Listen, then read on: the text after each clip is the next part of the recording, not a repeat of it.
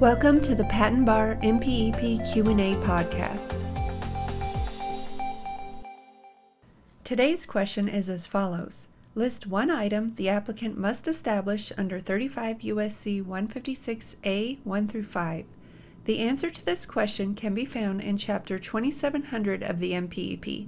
This chapter covers patent terms and extensions. The answer is from the 9th edition, revision 07.2015. Depending on future changes to the MPEP, the question and answer may be applicable in later editions or revisions. Again, list one item the applicant must establish under 35 U.S.C. 156A 1 through 5.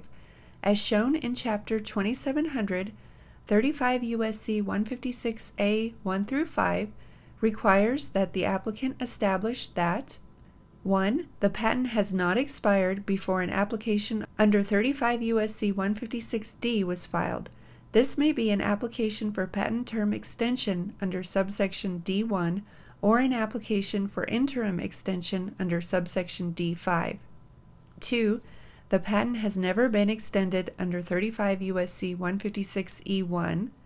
3. The application for extension is submitted by the owner of record of the patent or its agent to the office within 60 days of regulatory agency approval of the commercial marketing application, and the application includes details relating to the patent, the approved product, and the regulatory review time spent in securing regulatory agency approval. 4. The product has been subject to a regulatory review period within the meaning of 35 U.S.C. 156G before its commercial marketing or use. 5. The approval is the first permitted commercial marketing or use of the product. 35 U.S.C. 156A 5A, except in the case of human drug products manufactured using recombinant DNA technology, where the provisions of 35 U.S.C. 156A 5B apply, or in the case of a new animal drug or a veterinary biological product where the provisions of 35 U.S.C. 156A 5C apply. This question and answer comes from Section 2751 of the MPEP. The following is a brief summary of Section 2751. 2751. Eligibility requirements. 35 U.S.C. 156A sets forth what patents can be extended and the conditions under which they may be extended. 37 CFR 1.710 also addresses the patents that may be extended, and 37 CFR 1.720 describes the conditions under which a patent may be extended. This section also covers the fact that patents may be extended under 35 U.S.C. 156 even though it has been terminally disclaimed. In addition, it covers the meaning of a product as defined in 35 U.S.C. 156.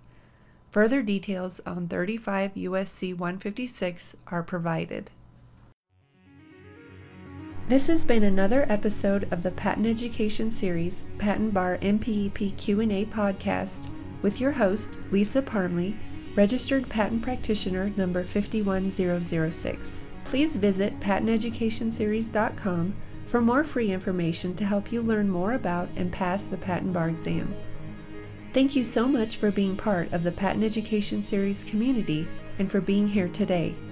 We're here to help you succeed. If you'd like to help the show, the best thing to do is to subscribe and share it with a friend.